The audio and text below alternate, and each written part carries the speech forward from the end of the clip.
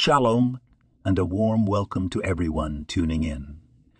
Today, we're going to delve into the profound wisdom of the Tanya, specifically the teaching about the constant struggle between the animal and divine souls.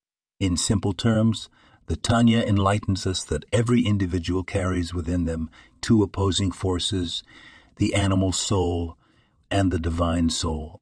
The animal soul is instinctive. It gravitates towards physical desires and self-centeredness, while the divine soul yearns for spirituality, constantly seeking a deeper connection with Hashem. These two souls are like two wrestlers, locked in a continuous struggle. But here's the beauty: this struggle is what shapes us, and it's in this struggle we find our purpose. Just as a diamond is polished under pressure, we too, through this internal conflict, attain our truest, most radiant form. This isn't some philosophical or mystical concept tucked away in ancient texts. It's a real, everyday phenomenon. Every time we exercise patience instead of anger, kindness instead of indifference, or humility instead of arrogance, we are making a choice. We are choosing the divine soul over the animal soul.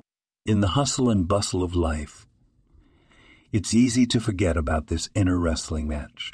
But the Tanya reminds us to stay conscious, to make choices that echo the divine soul's voice, because every time we do, we're not only refining ourselves, but also bringing more light into this world. Remember, it's not about completely silencing the animal soul, but about harnessing its energy for good.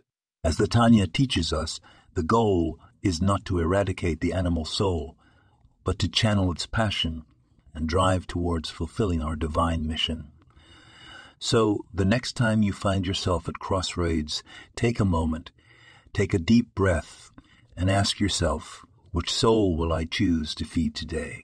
This podcast was produced and sponsored by Daniel Aronoff.